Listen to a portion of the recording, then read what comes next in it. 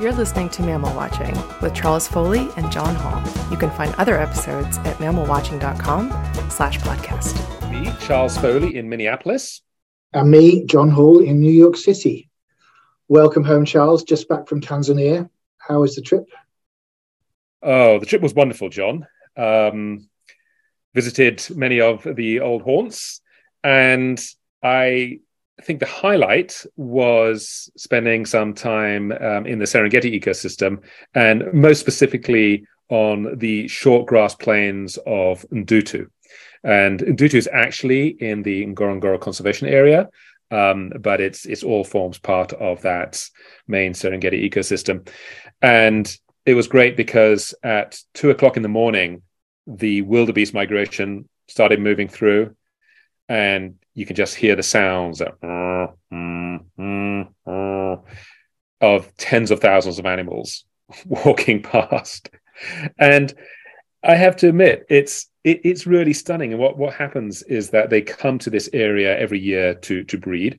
And the idea is to pump out tens of thousands of little wildebeest and completely overwhelm all the carnivores because they can't eat all of them. And I know that, for many mammal watchers, they focus on the numbers, etc. But if you haven't been to the Serengeti ecosystem, I highly, highly recommend it, particularly if you can catch the main wildebeest migration, because it's just stunning to see that many animals. And in the Ndutu area, you can drive off-road. And so you can just spend half an hour driving through herds of thousands of wildebeests, and they sort of part in front of you like the Red Sea, and it's like close up behind you. So it really is magnificent. And frankly, I cannot recommend it highly enough. Lucky you. It sounds absolutely magical. And I didn't get the full migration, but what I saw, as you say, the noises was as much a part of it as the spectacle of all the animals, just hearing those gruntings echoing. It's extraordinary. Lucky you. And perfect timing. Congratulations. Yeah, thanks. Yeah, it was great. So on today's program, we are delighted to have Therese and John Hart, who have lived and worked in the Democratic Republic of Congo, which was formerly known as Zaire, for nearly 50 years. And during that time, they have conducted seminal work on that most elusive and mythical of all African ungulates, the okapi, including doing the first ever field studies of this species, in which they actually trapped and radio collared several animals. And the Harts over the years have led many expeditions into previously little known regions of the Congo, and they provided the data that led to the establishment of several hugely important protected areas, including the Okapi Reserve in 1992, the Itombwe Reserve in 2006, and most recently, the Lomami National Park in 2016, which Therese ran as the head park warden until just a few months ago. And over the years, they have also helped discover not just one, but several new species of primates. Additionally, the Harts established a Center for Forest Conservation Training at Ipulu in the Ituri Forest, and over the years, they have trained over 30 national scientists. Therese and John, welcome to the podcast. It's wonderful to have you here. Very glad to be here. So excited to talk to you. Yeah, no, I've followed your blog for a while, and you are the most exciting guest for me we've had on this podcast. So welcome. Thank you for joining us. So perhaps you could start off by letting us know how each of you got involved in biology and conservation. Therese, do you want to start off with that? Actually, I think John should start off, as he got involved at an earlier age than I did. Yes, I guess the way we talked about this question actually this morning, and it's like two different skeins of thread that get twined together into a single rope. So I started before even in going to school. I know this because my mother who was a widow, just widowed actually, and went to England, but left me with her parents, who her father was a professor at the University of Michigan and had his summers off. She went to England for the summer and left me with him. And I remember vividly now, he was an avid fisherman, and I remember vividly now going out with him fishing, loving fishing. But then the first fish caught, I was no longer interested in fishing. I just wanted to look at that fish, open its gills, open its mouth, move its eye, spread its fins, everything I could. And when a different fish came up, I was totally delighted because it was something different, a different color, a different size. So that really started with me there.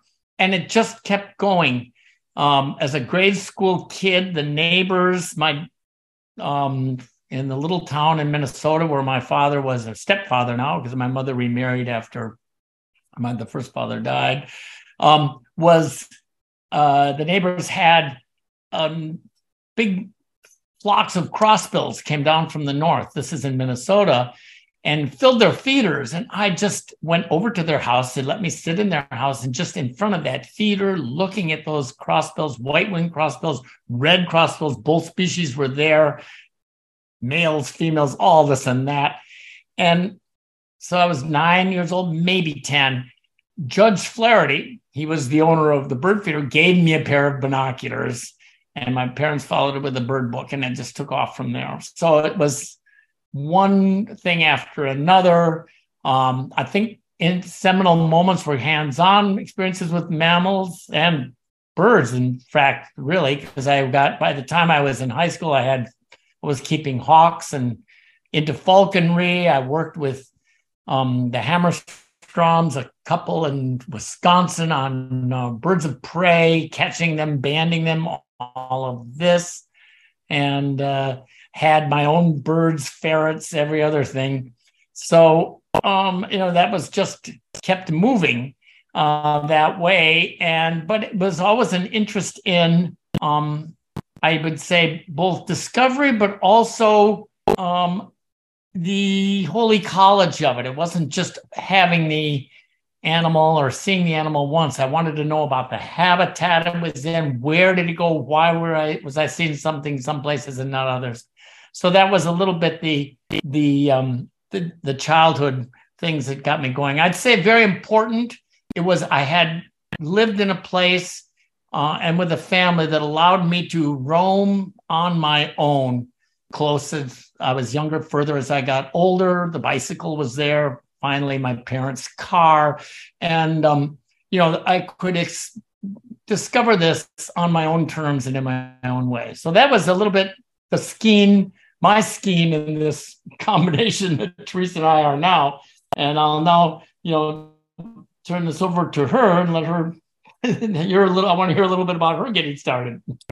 Well, John was small town Minnesota, and I was urban Western New York.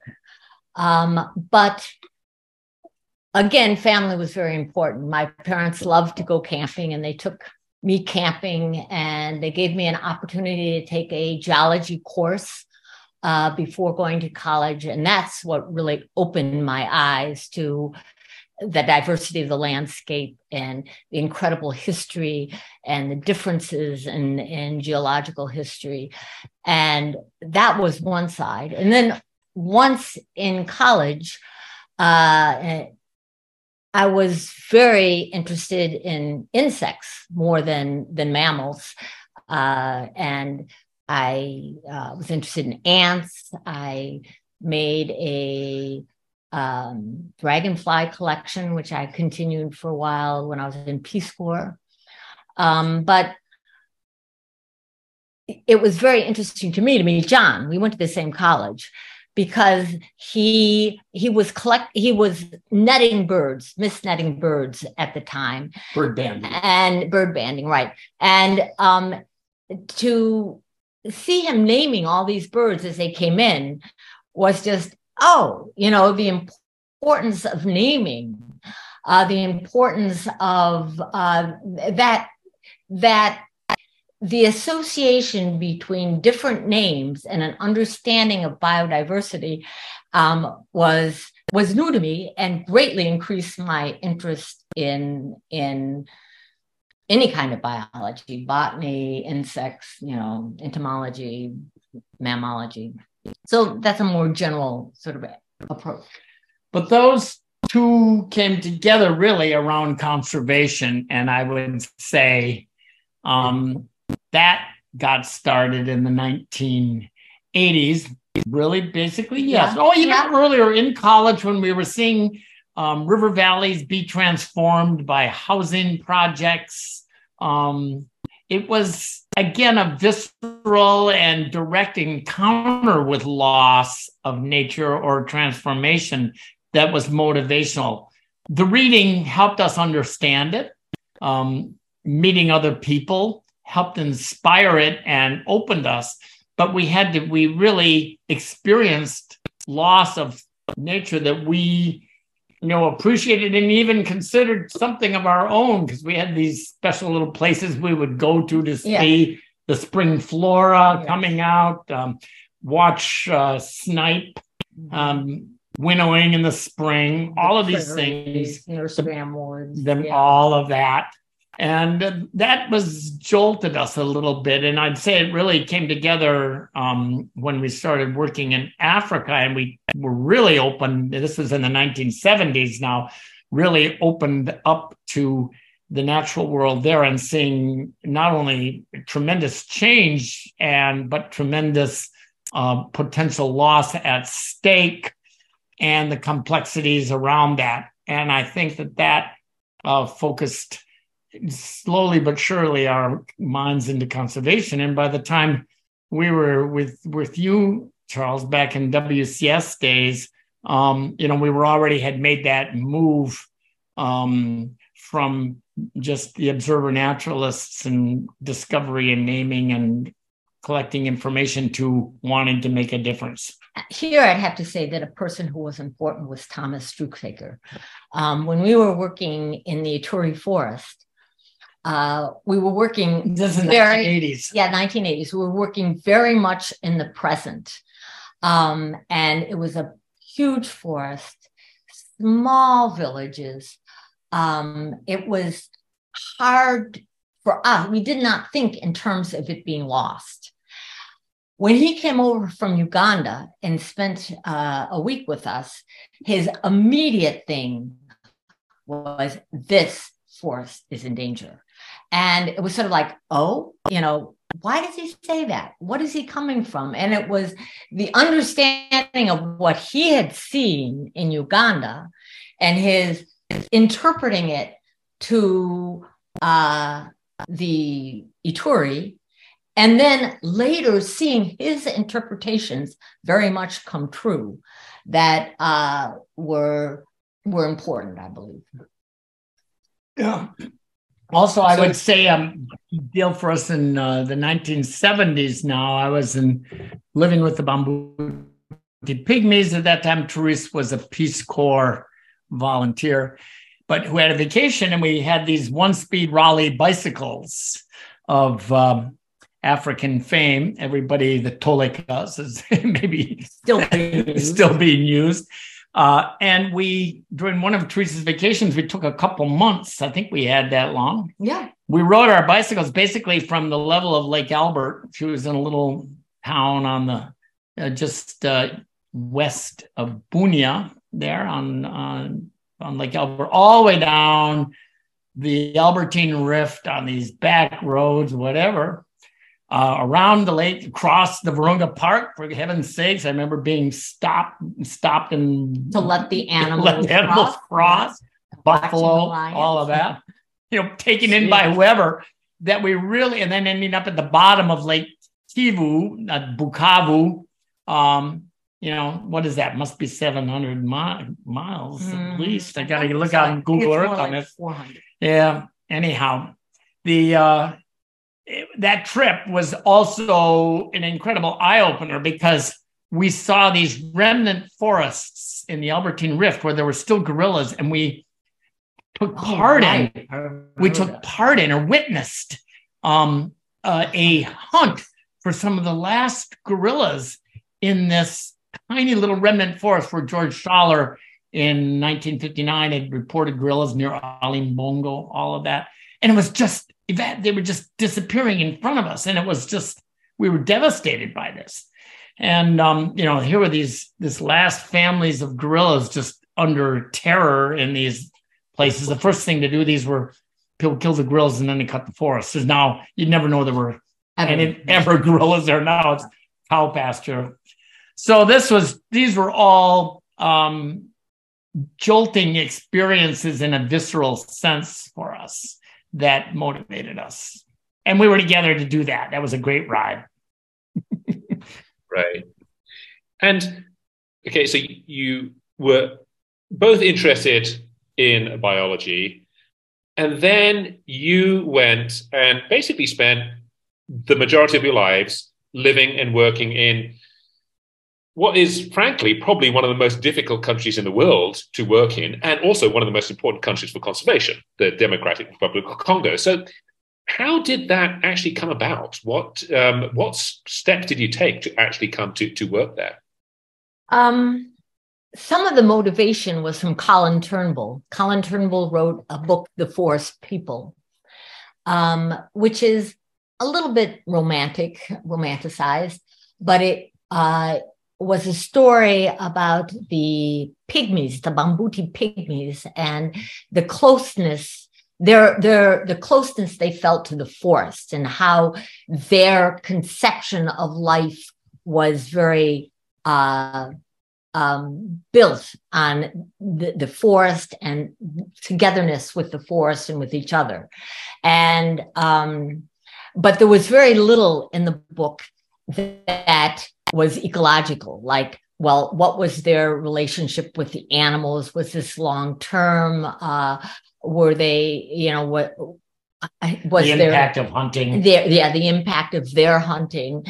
And John was very interested in getting a more ecological view on them. And we spent a lot of time talking about this. And he actually got a Watson Fellowship to work in northern Kivu, in the forest, this is southern Ituri forest.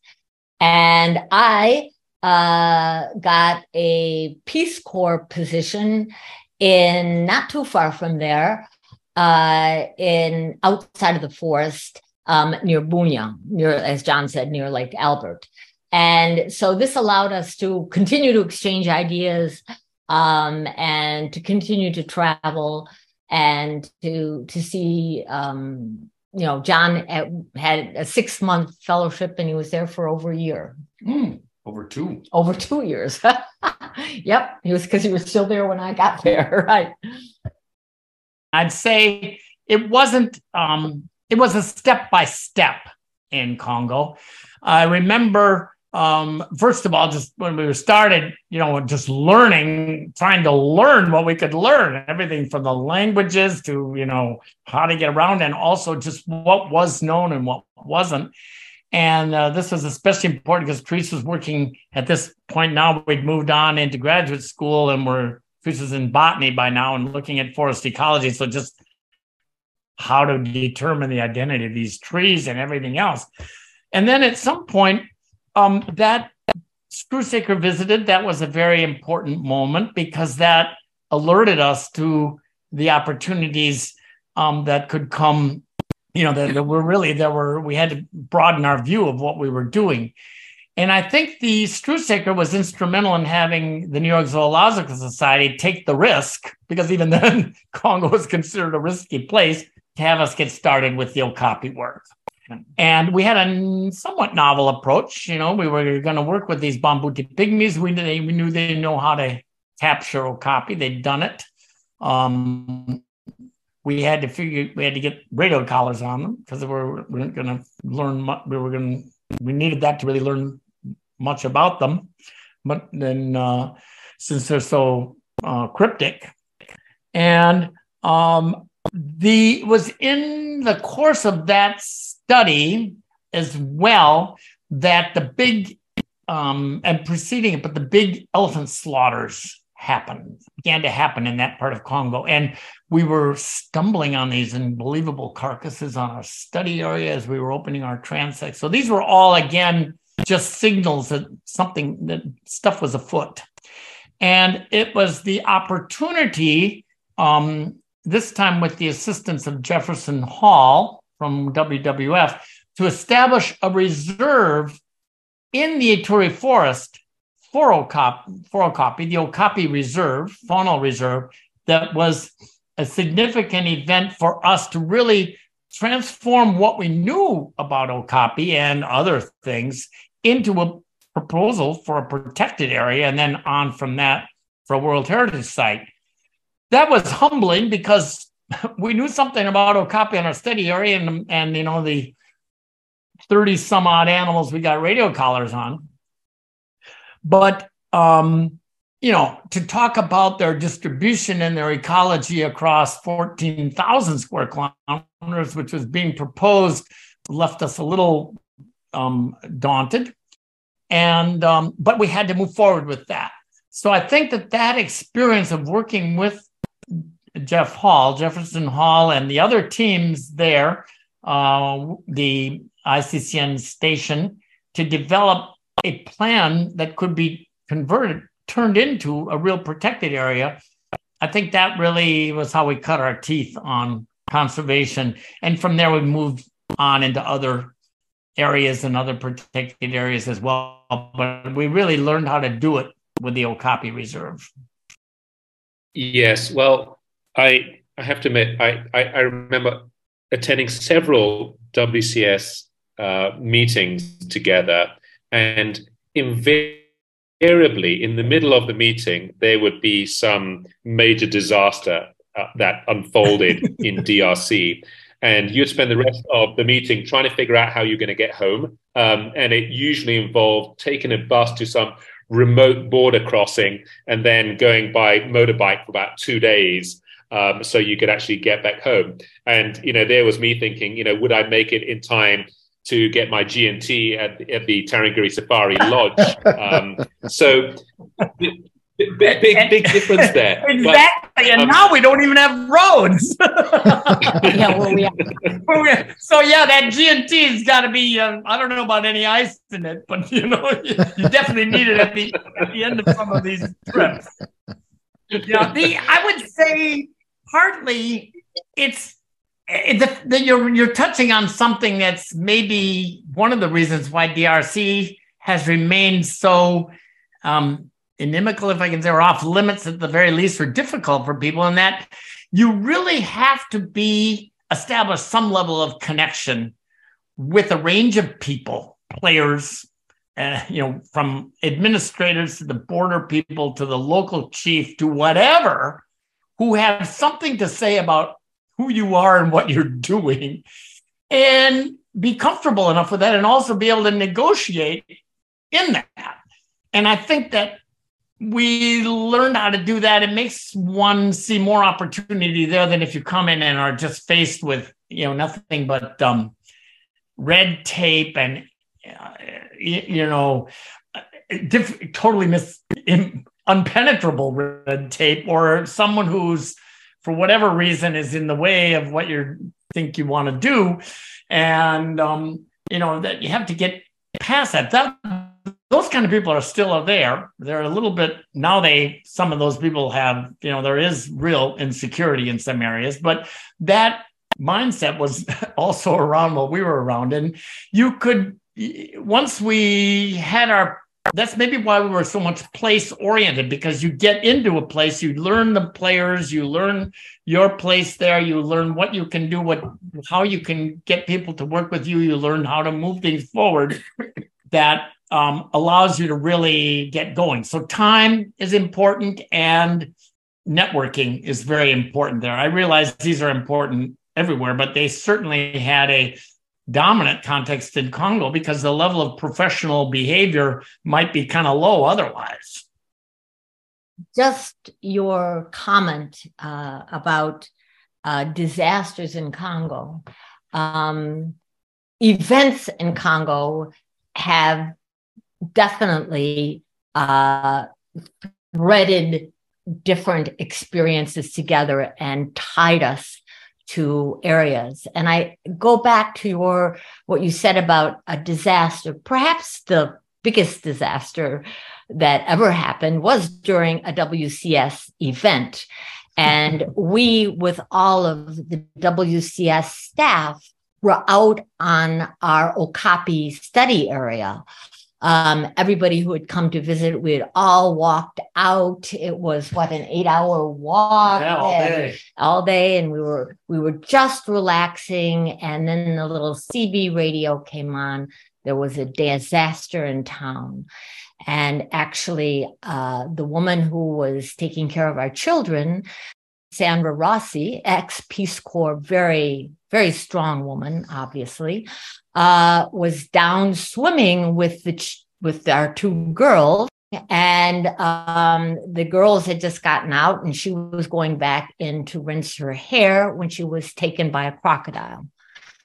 And in the end, she lost an arm and she lost some fingers on the other hand, and our children were fine. But I remember, okay, we're going to leave everybody out here. We're going to collect everybody's flashlight. And we walked back in, and they had already taken her to the nearest mission station.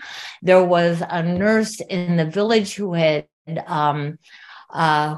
stopped the bleeding. And it was just amazing how people came together, and her own courage in handling all of this. It was quite amazing. But that was even more remarkable because, first of all, I have to give a little interjection here. We always bought people who came to be our tutor nannies a high deductible, low monthly, total insurance, take care of whatever happens. It was the best money I think we've ever spent in Sandy's case. Also, she was from a military family, and when I went to visit, they understood this kind of thing. And now there are many women who are amputees because of the involvement of women in active duty in Iraq and elsewhere. But then she wasn't, and she really got involved also with veterans and with people talking about dealing with phantom pain, all this, the lost arm. But the most incredible thing was she came back. She insisted on coming back the next year. Because she said her claim was that she had not completed her duty. She was coming back, and our girls, were just on their knees in front of her. They adored her. And she was fundamental because she taught Jean-Remy Makana, basically got him really going in English. He went on to get a master's degree in forestry, wrote the prize thesis at Oregon State, and then on to the University of Toronto for his PhD in forest ecology. He got started with her. So it was so astounding that even faraway administrators came to Epulu to actually see this woman, that she came back, and that first of all, that she survived, and that she'd come back. And so that was, this event sort of also put us a little bit on the radar for people who might not actually consider it. But it also was amazing to see how that news just rocketed through the whole region, and people from many far away knew about it, and asked about it and had their own stories about it. So there's a certain element of Congolese society that is this kind of sharing across of things of this nature across people that you might not know. And that actually helped us with our own footing there, because with conservation, we had to ask for some difficult things to happen sometimes. And it was good that people knew that we were dedicated by that. They were convinced of our dedication, and that was an important parameter for them. Yeah, extraordinary stories. And that dedication, obviously, and people's conviction and trust in you then opened all sorts of doors. And I know you've discovered several new species of mammals over the years there. Could you tell us about some of those? So there have been two. This was actually now the Lomami. So we're moved ahead several decades. In 2002, we'd heard about this place, a place neither of us had been. In the middle of the country, up on a river. We didn't know anything about a big river, but there it was. And I sent Liangola out, innocent Liangola out, and he couldn't get in there, but he heard about some rivers. He heard about this place that hunters, it was sort of a mother lode for bushmeat hunters, elephant hunters to be specific. So that was, and by 2007, we were stepping back from WCS and now had other funding from small funding, and we're based with the Lukuru Foundation. Teresa has an interjection.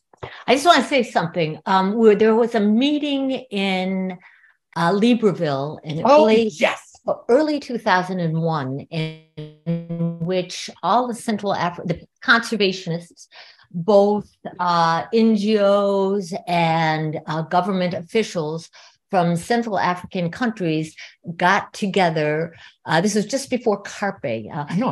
Congo Basin Forest Partnership. Yes, this was setting the stage for the Congo Basin Forest Partnership. Exactly. And they talked about what were the important areas and what were less important areas and where priority should be put. And the map, I would say, as conservationists, it came out of it, was sort of embarrassing to me, in that the important areas were where people were already studying, and the unimportant areas were the areas that we didn't know much about. And in Congo, more than any place else, there were large areas that we didn't know much about. And so the team from DR Congo was very, very small compared to the team from Gabon or the team from Cameroon. And the number and possible importance of areas we knew nothing about was huge. And in the map that came out, this was not really, these areas all had low priority, and that grated on us. Yeah, but it wasn't as though we knew much about that area. It was that nobody did. But the Congo Basin Forest Partnership was adamant about getting landscapes that were known, get this thing forward. They had to move the forest conservation agenda forward. Right. They didn't want to have something on there while more exploration is needed. They didn't deny that maybe it was, but it was not going to get the big funding. But there was this big chunk in the central part between the Salonga National Park, which was very nicely there, and the Maiko Ituri landscape, which we were very insistent was there, should be there, and it was, because we were coming from there at that point. But in the middle of this was this Lomami Basin.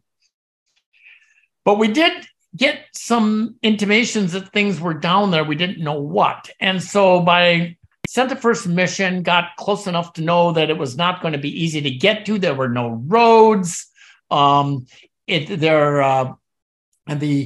The region, these places that were being mentioned, I found them on the map. It's like, how we can ever get there.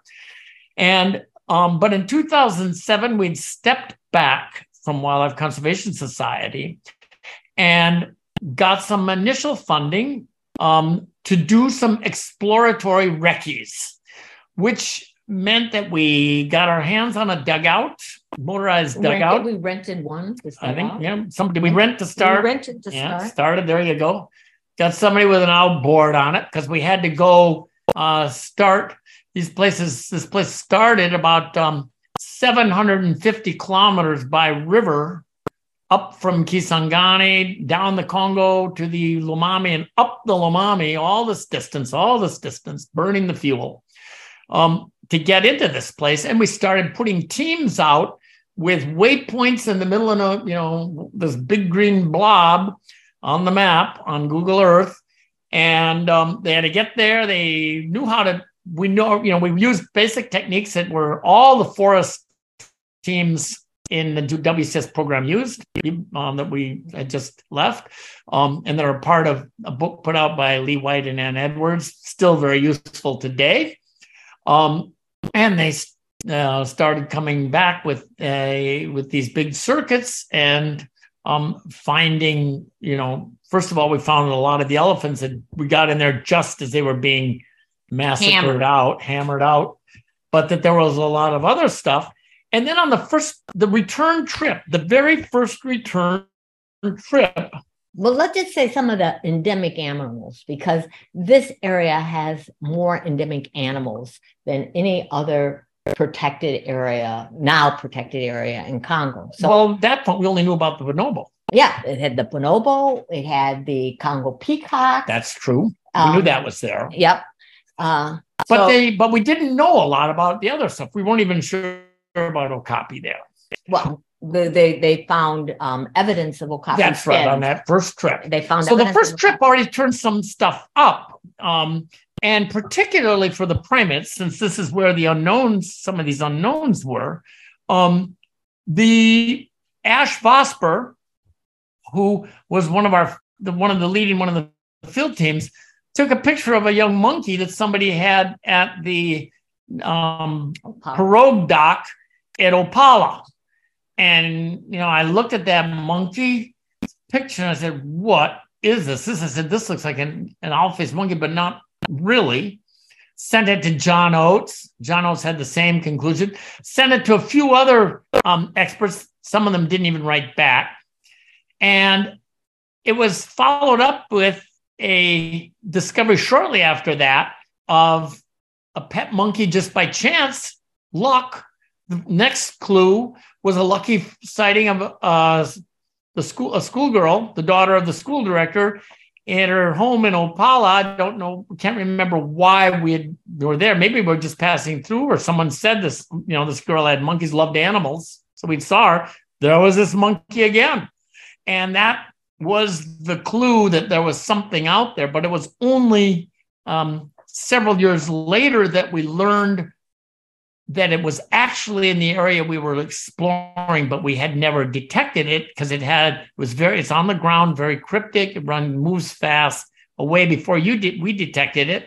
Had a dawn call that was very briefly called. We heard these things. We didn't know what it was, but that we started putting these together, that we really discovered this was what became known as the Lasula, a new species of Cercopithecus monkey, most closely related to the owl-faced monkey, but separated by the owl-faced monkey by both the Congo River and the Lomami River. So there it was. Now its range, we know, is about 17,000 square kilometers. So it's no small, tiny area, but it's just that nobody'd been in there. Any bushmeat coming out of there to Kisangani would already be so smoked and dried and, cut up that nobody could see what it was. Mm-hmm. And was too far for fresh animals to come. And that's how that story started coming together. Now that we are using camera traps, subsequently, we got camera traps out there, and they're all over the place. They are a common monkey in their home range. In their range. But that was the Lasula. Then the second, that was pretty remarkable. You don't find something like that often, brand new species. I realize it's happened, but this was the first one, I believe, since the Kipunji.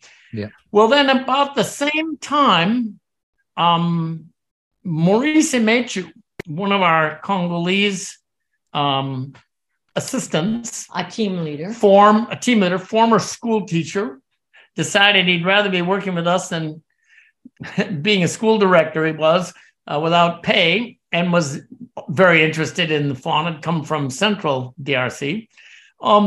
Saw an animal, saw a monkey, got a picture of it that we couldn't. It wasn't a great picture, and we only had one. We couldn't see what it was. This was 2008. 2008-9. The same time, 2009, I saw in the same general area, I saw and heard monkeys, and then saw something I didn't know what it was but there's so much out there that you see briefly and you don't really know, and it rolls off of you. You know, you're so busy trying to figure out and deal with stuff you do know or can know rather than what you can't. But there they were. And it was only now 10 years later in 2018 that Jean-Pierre Capalé, another one of the local high school graduate, high school education, total naturalist, just is loves the discovery, loves the forest and working in the forest. And it was from the ethnic groups, one of the ethnic groups in the area came up and said he had a monkey that he didn't know and thought it was something different. Well, we took it seriously because Capalé had also been 4 years before that, instrumental in the discovery of a third monkey that was new to the area and totally new to that region, but was already known. This is the Dryas monkey, Cercopithecus, now Chlorocebus, a rainforest vervet now. But he discovered that just by chance, walking through the back part of a little town, not a small town either, and only 5 kilometers from one of our base camps. And there was this monkey hanging out, and the guy wouldn't give him the monkey. He thought he would be arrested, but he let him take pictures. That was the start of that one. Wow. But what Capalé saw this other monkey, and he insisted it was something different. So I said, well, you got to get some pictures. He said he got some photos, and it really was, what is this? It was totally unlike anything we'd seen. Well, it turns out now, and we've got the evidence, we're working on the paper on it, it's a brand new species of the genus Colobus. Brand new. Oh, wow. Most closely related to the black colobus on Bioko Island and the Atlantic coastal forests, Gabon, Lobe. Colobus satanus. Yeah. But very different, and with an incredibly marked pied face, of facial patterns of orange around the mouth and nose, which they had even at the youngest age. And here was this thing there. Now we know it's really, it's this relictual range on this, tucked into this little part of that Congolese forest right there. You never would have guessed this. There's no mountains nearby. I never would have guessed it would be something like a black colobus. But there it is. And it's between the Lulumami and the Lualaba. And it's between the Lulumami and the Lualaba. And by good fortune, right in that national park. So all of a sudden, since starting there in 2007, when there were, 8 species of monkeys and the bonobo known, that's right. The 7 species of monkeys and the bonobo, 8 anthropoid primates. We're now up to 12. Oh, and, wow. All of a sudden, this place, and of them, 7 are endemic to Congo, 2 are endemic to that landscape. It's become one of the most important places for primate conservation now in Central Africa. And it was never on this Congo Basin Forest Partnership map. So, it's all a bit humbling, humorous, maybe, but you have to look at every clue when it comes in. That's our lesson. That's the lesson we learned there. We hear a name, we don't know what that name is. We ask again, we get people to describe it, and there are actually a couple more out there. I'll let Therese talk about one. Again, another Jean-Pierre Capalé finding. Why don't you tell about the ungulate? Okay, but before I do that, let me just say, still in primates, that the new primates are amazing, but very important as well is the extension of the range of a number of what were critically endangered primates, like this Chlorocebus dryas, which is now been found in 5 different places and within the park, and outside the park, and Protocolobus. Paleocolobus. Yeah. Promontory red colobus. Yeah. Right. And the red colobus. And even bonobo, we found them quite a bit farther south and east. It wasn't known what their south and east limit of the range was. So it's by looking, the sort of the frustrating thing is where there is no knowledge, there's no real understanding that something brand new is there. The map was looked at. This was part of the Central African forest. This was part of the block of the Congo River inner basin. And there was no real appreciation of the incredible diversity within that until we took this area and we looked at it closely. And so there's a lesson there, of course. In terms of other new species within the area, well, we take seriously what people like Jean-Pierre Kapale, this Congolese naturalist, say. And he's told us that there is an area which is in the buffer zone, it's beyond the park, where there's an ungulate that needs to be looked at. Yeah, exactly what it is. We don't know yet. We haven't been there. But it was Kapale, Mechu, Maurice Mechu, Henri Siligoa. There's several of these people who've worked with us over the years who've made significant discoveries of mainly range extensions.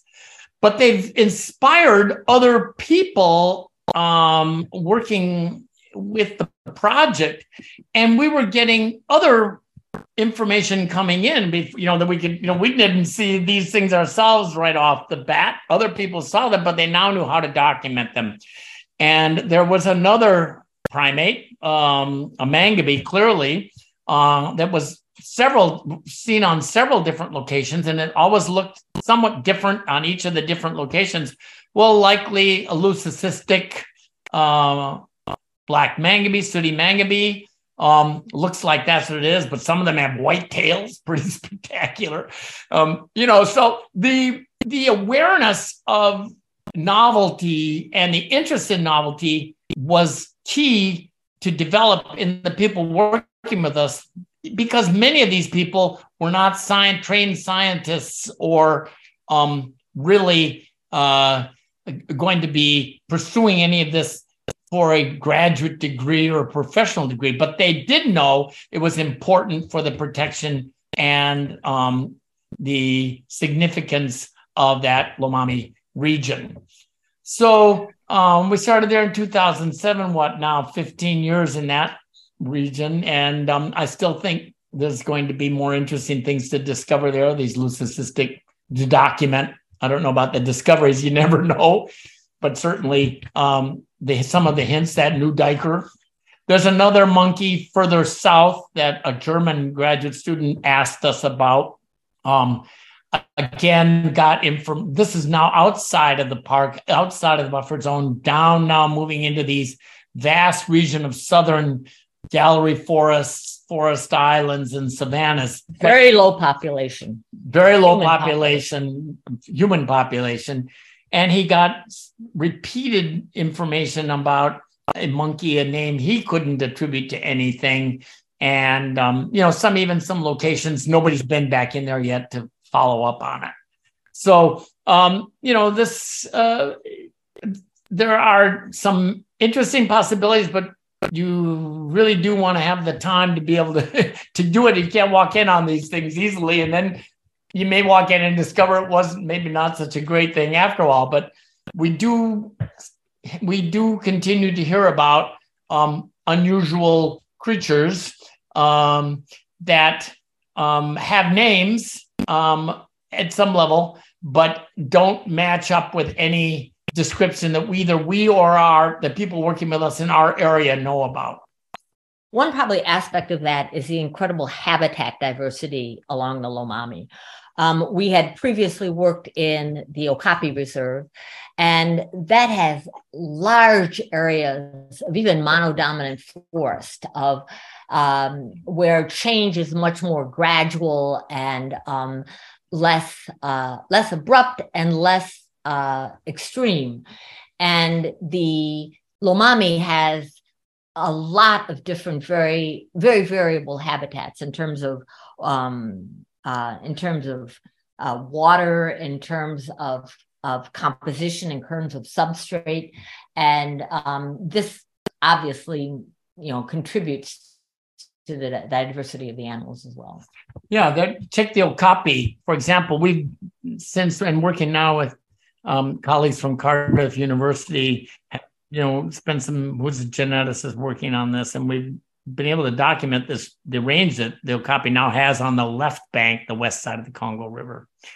And David Stanton was key on that and wrote a great thesis and produced some fine papers. And one of the things that emerges is that, first of all, while its genetic composition, its genome contains everything that's found in okapi elsewhere. It's a particular arrangement of those alleles that's specific to the west bank of the Congo.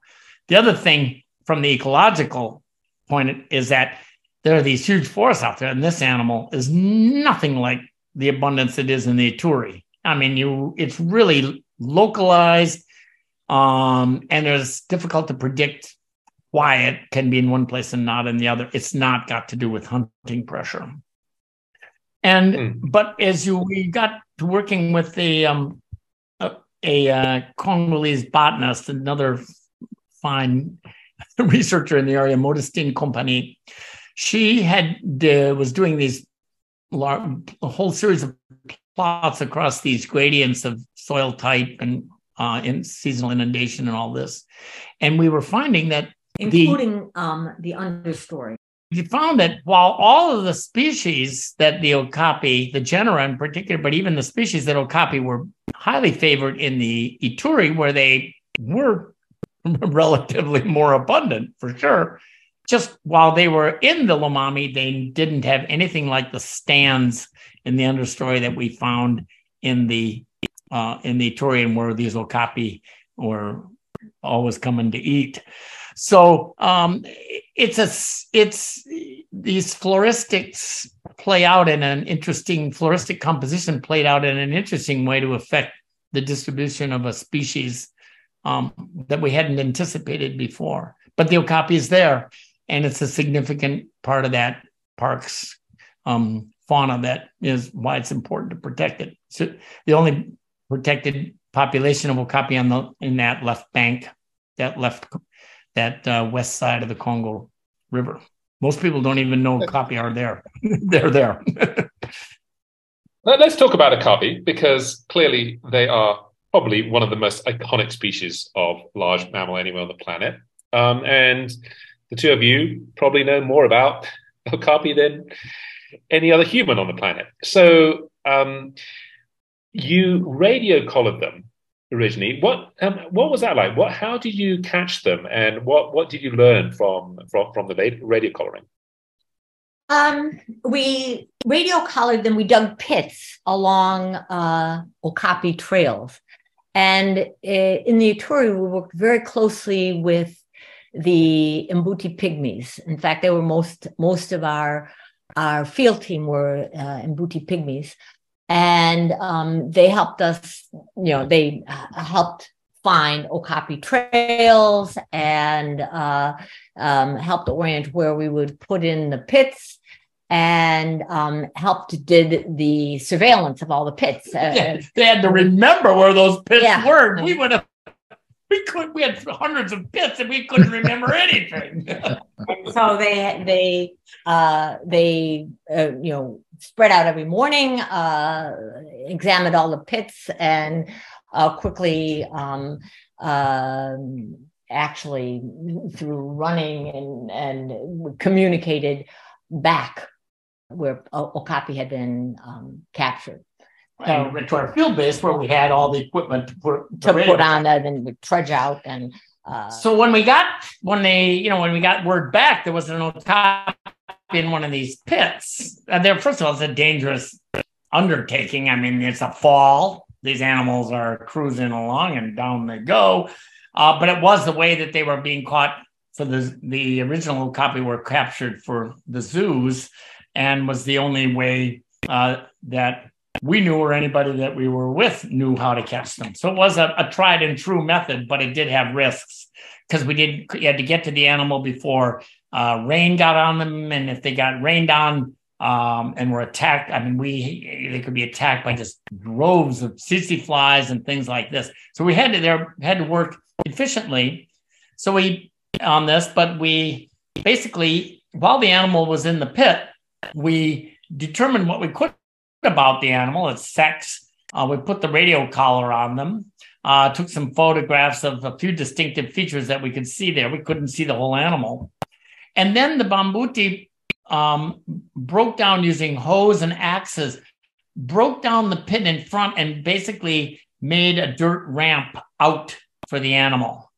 And we had it, the animal was restrained behind that ramp while it was being built with a screen of sticks. And then the screen was removed and out came the animal. And that was how we managed to do that. We worked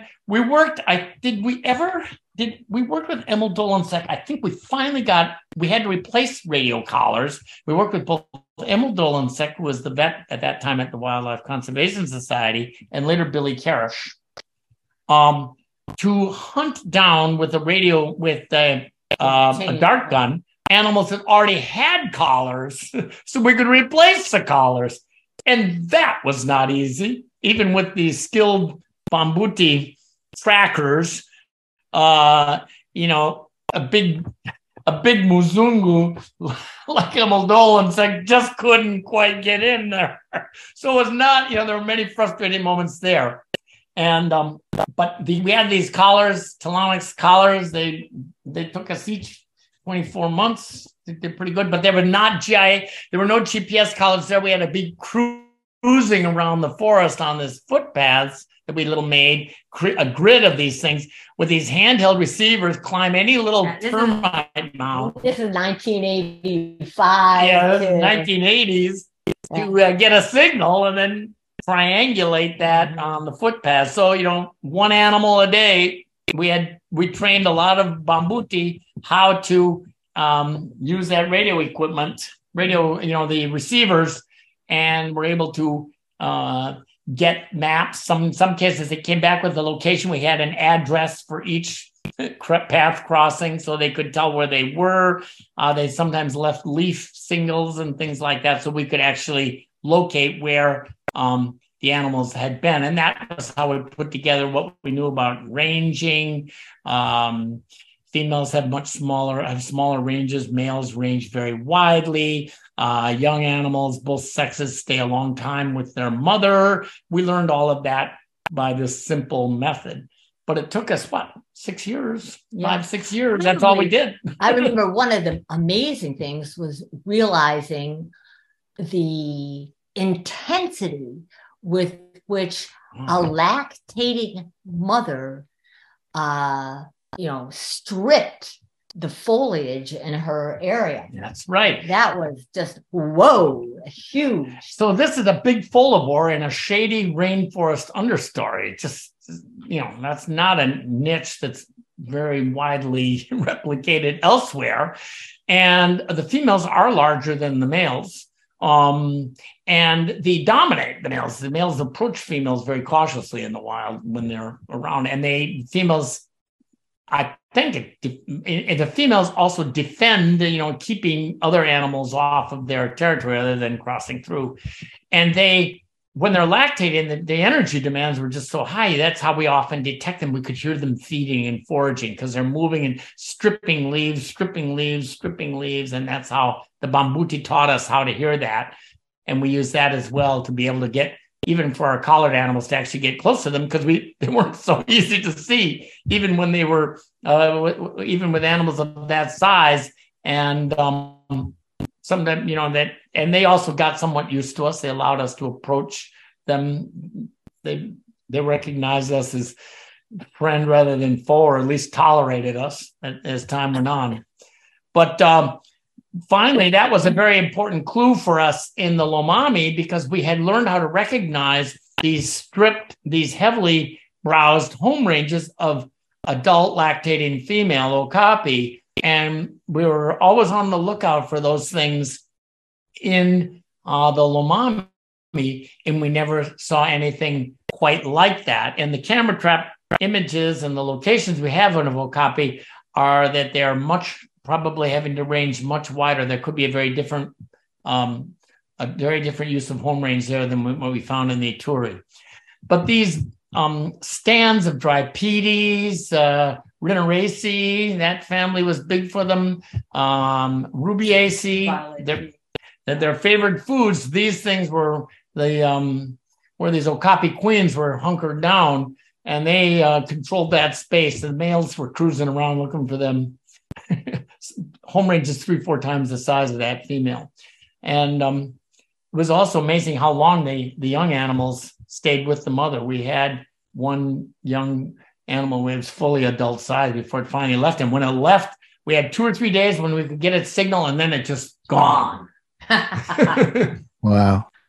And how often would you see the okapi? How often, once they had the radio collar on, or once they were out or in the wild, how often would you actually clap eyes on one?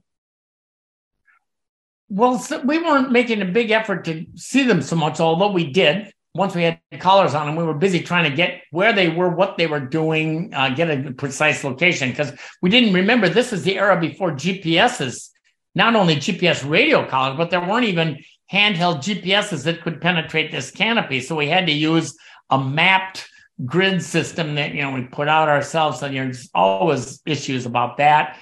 So running around the corner right, to get a different angle on it and triangulate it. So we did see them regularly, and in fact, moving in and across the forest, we did get glimpses of them as well, even uncollared animals. But I actually think that working with the Bambuti pretty consistently, if someone had that as a dedicated objective, and you put in enough time with some of those Bambuti trackers familiar with their forest, because they learn about where these animals are by doing other things in the forest. They're not hunting okapi. They're doing other things, but they are aware of them. That would be the best chance to see them. But we saw them a number of times. We didn't. I didn't send the one picture we had of an okapi at about 12 meters away. You can't even see it in the picture. Then we finally, in the photo, you finally see the leg. Oh, there it is. They disappear in that forest understory. It's incredible. I bet. And if you are in the forest and you approach an okapi, what's their defense strategy? Do they freeze like a duiker? Do they silently melt away? Do they charge? Do they run? Our radio okapi spent a lot of time standing in one place. Chewing their cud. Chewing their cud, or not even, or maybe that. They're very, duikers will, scuttle away, and then you can see them. Duikers are more common, obviously. Okapi will move away from you if you get very close. Yeah. But oftentimes, we knew this from radio-collared animals, they would just sit there and let us move. They counted on being invisible. Right. Excellent. Yeah. And so when they did move, it was this crashing thing close to you, almost too close, and it's like, they don't even, now in the Lomami, we've discovered they are coming into these little tiny clearings. We didn't see that happening in the Ituri. They came into tree falls in the Ituri because that was abundant forage. And that would be a good place to camp out and to wait for them to come in, especially a place where you've seen they've been coming and feeding. You want to get there again. But in the Lomami, they're coming into what we call edos, little natural clearings where there is some of the favored browse plants that they like, and we picked them up on our radio, on our camera traps there. But I think you'd learn a strategy on how to, if you worked on it and worked with able to identify a competent local Bambuti guides, and it's not all Bambuti who know what they're doing with okapi, but if you worked with them, you'd find a way to see them, and you might even find something new about them. Like Teresa and I were just talking about the northern part of the Ituri Forest, this area with Inselbergs. So these gigantic granitic lomacis just emerge out of the forest, and they have a flora that's unique, linked actually to East Africa, even Ethiopia, an endemic cycads, this kind of stuff. But around the edge of that, they dry out seriously in the dry season because the soils are so shallow. But right when the beginning of rain, there's a huge flush of leaf, and I think, and among them species the Okapi favor, and I think someone could make some discoveries about that. Either first putting out camera traps confirming that's what's happening, and then put themselves somewhere where they're going to see one of these things come out and start foraging on the edge of that Inselberg. But that's for someone else to discover. Yeah, I think large mammal viewing in the central forest would take. I mean, it's not as though there is now a tourist group that does that, and it's not as though you can move around in a Land Rover and see things. But I would think that for success, to work with Bambuti where they exist and local people and get up seasonality and the importance of ADOs, and it would be possible to do quite a bit. Yeah, but you'd want to maximize what is known and what can be known about variability in habitat and in seasonality and how that affects animals. We had actually some funders that came in to see bonobo, and we have not radio collared bonobo, and we have not habituated any bonobo, but we were able to do it just by putting out teams and a couple of weeks ahead of time and following a group of bonobo, and then bringing in the funders and going out and taking them out early in the morning, and we could do it. No. Yeah, for bonobos, I mean, the problem is we see bonobos, and our field teams see bonobos fairly frequently. They're less cryptic than okapi. Oh, yeah. But the problem is they're just moving all the time, finding, and keeping up with them is the issue there. I would say the Lomami is a spectacular place to watch primates. Colobus, Cercopithecus, mangabes, these new things, even this new monkey, the liquali that I just described, the new colobus. It's not difficult to see. It's just that it's not that common, and it's a very small area, and it's a big forest. Yeah, it's a big forest. So you could definitely, for primates, I'd say it's a prime place to go, and you'll see things there you won't see anywhere else in the world. It sounds just wonderful. I think me and just about everyone who's listening to this will be twitching, feeling weak at the knees at the thought of going over and doing any of these things. Just being allowed to get in there is the thing. Therese and John, I could listen to you forever. That was absolutely extraordinary. What an adventurous life you've had. What mammal sightings you've seen. I am so envious. I am now more desperate than ever to try to get to the DRC, despite you being very clear about just how complicated that could be. Thank you so much for joining us. Our pleasure. Our pleasure, really. Yeah, and I absolutely echo that. You have led absolutely extraordinary lives. You have done incredible work out there. You should be extremely proud of your achievements. And I also look forward to the day when I can go to DRC and perhaps try and track down one of those okapi. Oof, one day. Thank you. You've been listening to Mammal Watching with Charles Foley and John Hall. You can find other episodes at mammalwatching.com/podcast.